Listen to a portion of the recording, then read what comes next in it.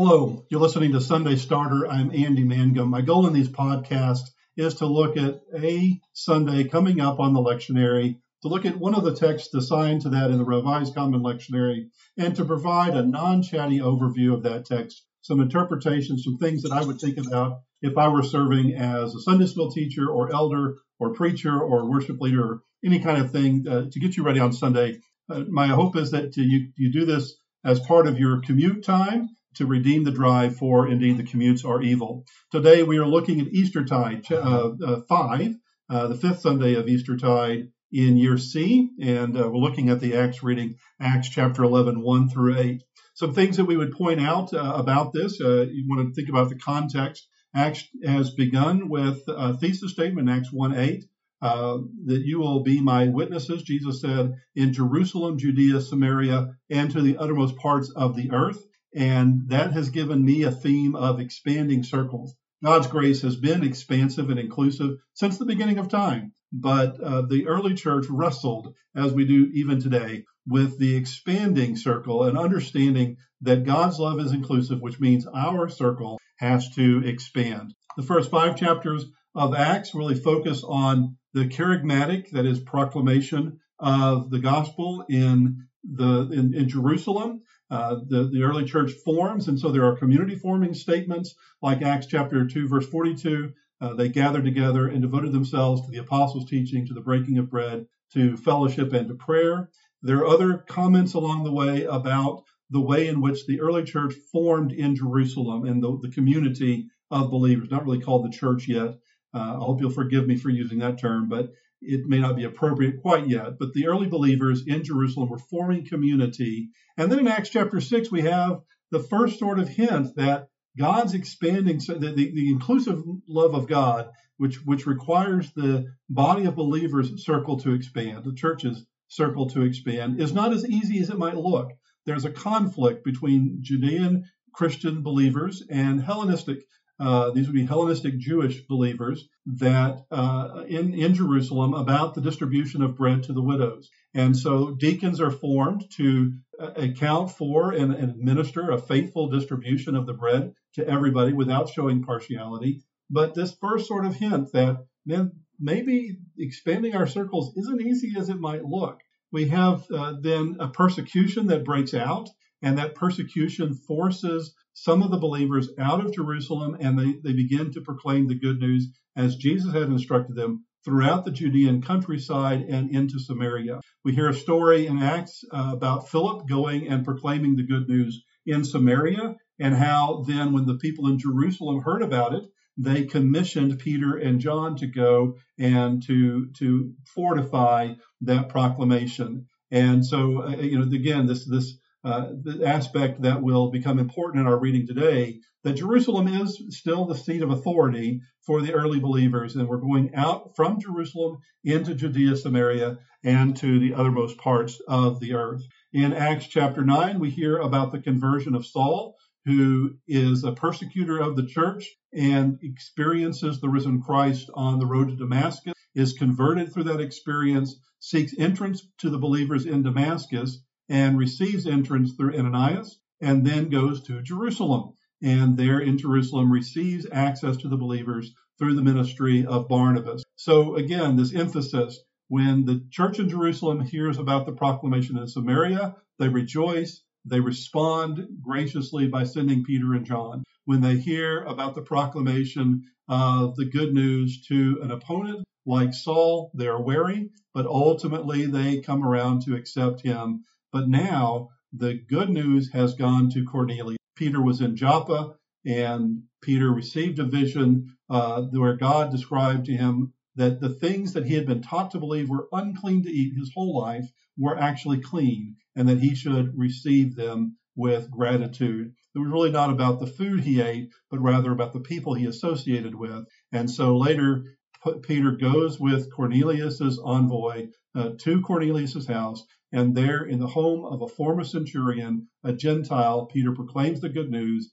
and Gentiles now are baptized into the church, and he remains there and receives their hospitality for some time. And so it's that act of receiving hospitality that the people in Jerusalem are going to be a little upset with. Verse 1 begins then and says, Acts chapter 11, verse 1, now the apostles and believers who were in Judea heard that the Gentiles had also accepted the word of God. So when Peter went up to Jerusalem, they said to him, the circumcised believer criticized him. The circumcised believers criticized him, saying to him, why did you go up to the uncircumcised men and eat with them? So a few things I want to emphasize here. One is, depending on the translation that you're looking at, you're going to see different ways that the NRSV calls it the circumcised believers. But some translations will actually say the circumcised party.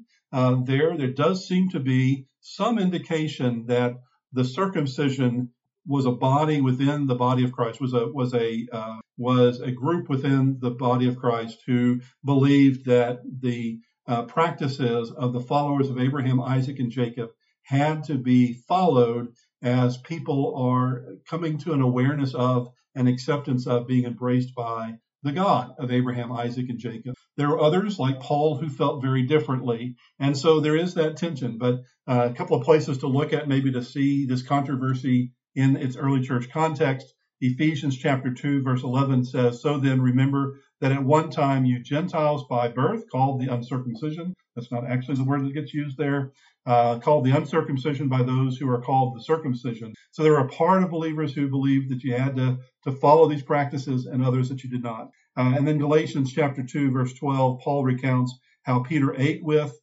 people without showing distinction until people of the circumcision party showed up. And so there is that evidence of this early church debate between believers about what practices had to be observed by those who call themselves Christians. So they criticized Peter, saying, why did you go to the uncircumcised men and eat with them? And so eating with them seems to be a real factor that is important. I think a little bit about stories about Jimmy Carter in the Camp David Accords, and as much as was achieved in that to bring about peace, Carter himself has indicated that one of his disappointments was that he could not get the parties involved to sit down at meal together and to eat together. Eating together incredibly significant in the Middle East and in other places as well. And Peter began to explain it to them step by step, saying, this is verse 4, saying, I was in the city of Joppa praying, and in a trance I saw a vision. There was something like a large sheet coming down from heaven, being lowered by its four corners, and it came close to me. As I looked at it closely, I saw four-footed animals, beasts of prey, reptiles, and birds of the air. I also heard a voice saying to me, get up, Peter, kill and eat. But I replied, by no means, Lord, for nothing profane or unclean has ever entered my mouth. But a second time the voice answered from heaven,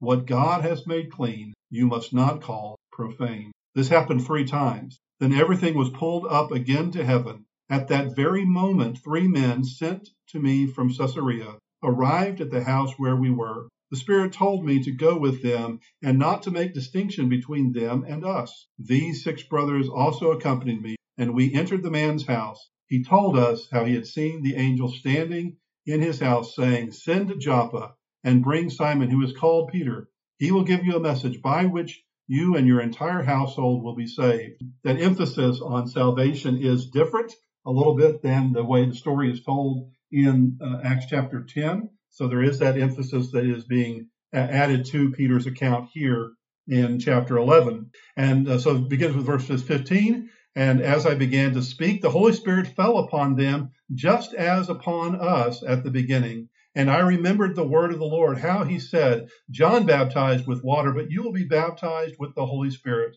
If then God gave them the same Spirit that God gave us when we believed in the Lord Jesus Christ, who was I that I could hinder God? When they heard this, they were silenced. And they praised God, saying, then God has given even to the Gentiles repentance that leads to life. There are some things I would want to avoid in dealing with this text on a Sunday morning. One of the things I would want to avoid is arrogance.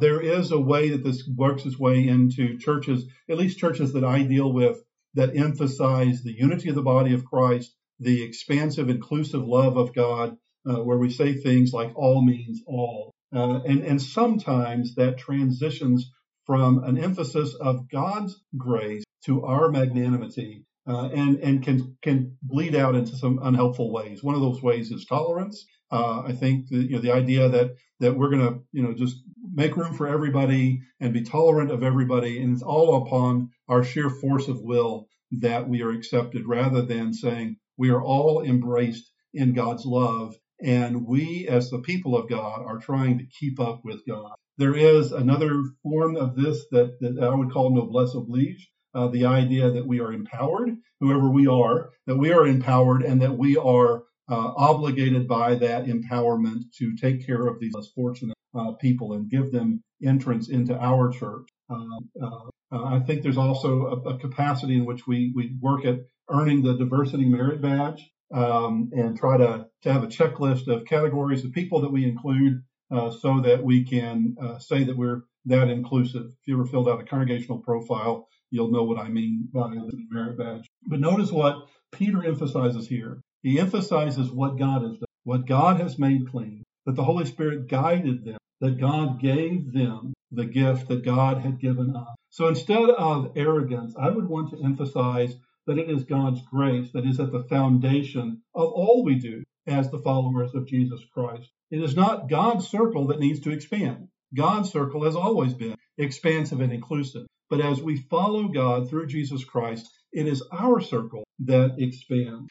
There is a passage in Shaking the Foundations by Paul Tillich that you may be familiar with. Paul Tillich says, you are accepted. It's a beautiful passage. He repeats it. You are accepted. You are accepted. You're accepted. And he goes on to talk about how you are accepted, maybe by that which you do not know yet. And he says, you don't have to do anything. Don't even intend anything right now. Maybe later you will do more, but for now, rest in that awareness of your acceptance by God. But later on, the next chapter, after that passage that is frequently quoted, Tillich takes a turn that I think is reflective of this text, or at least applicable to this text, where he says, it is this grace that we find ourselves in, this acceptance by God, that allows us then to see one another in grace. And he refers to this as the reunion of life to life. A friend of mine said that something fundamentally shifted for him when he stopped seeing the people who were no longer in church or who were not a part of church,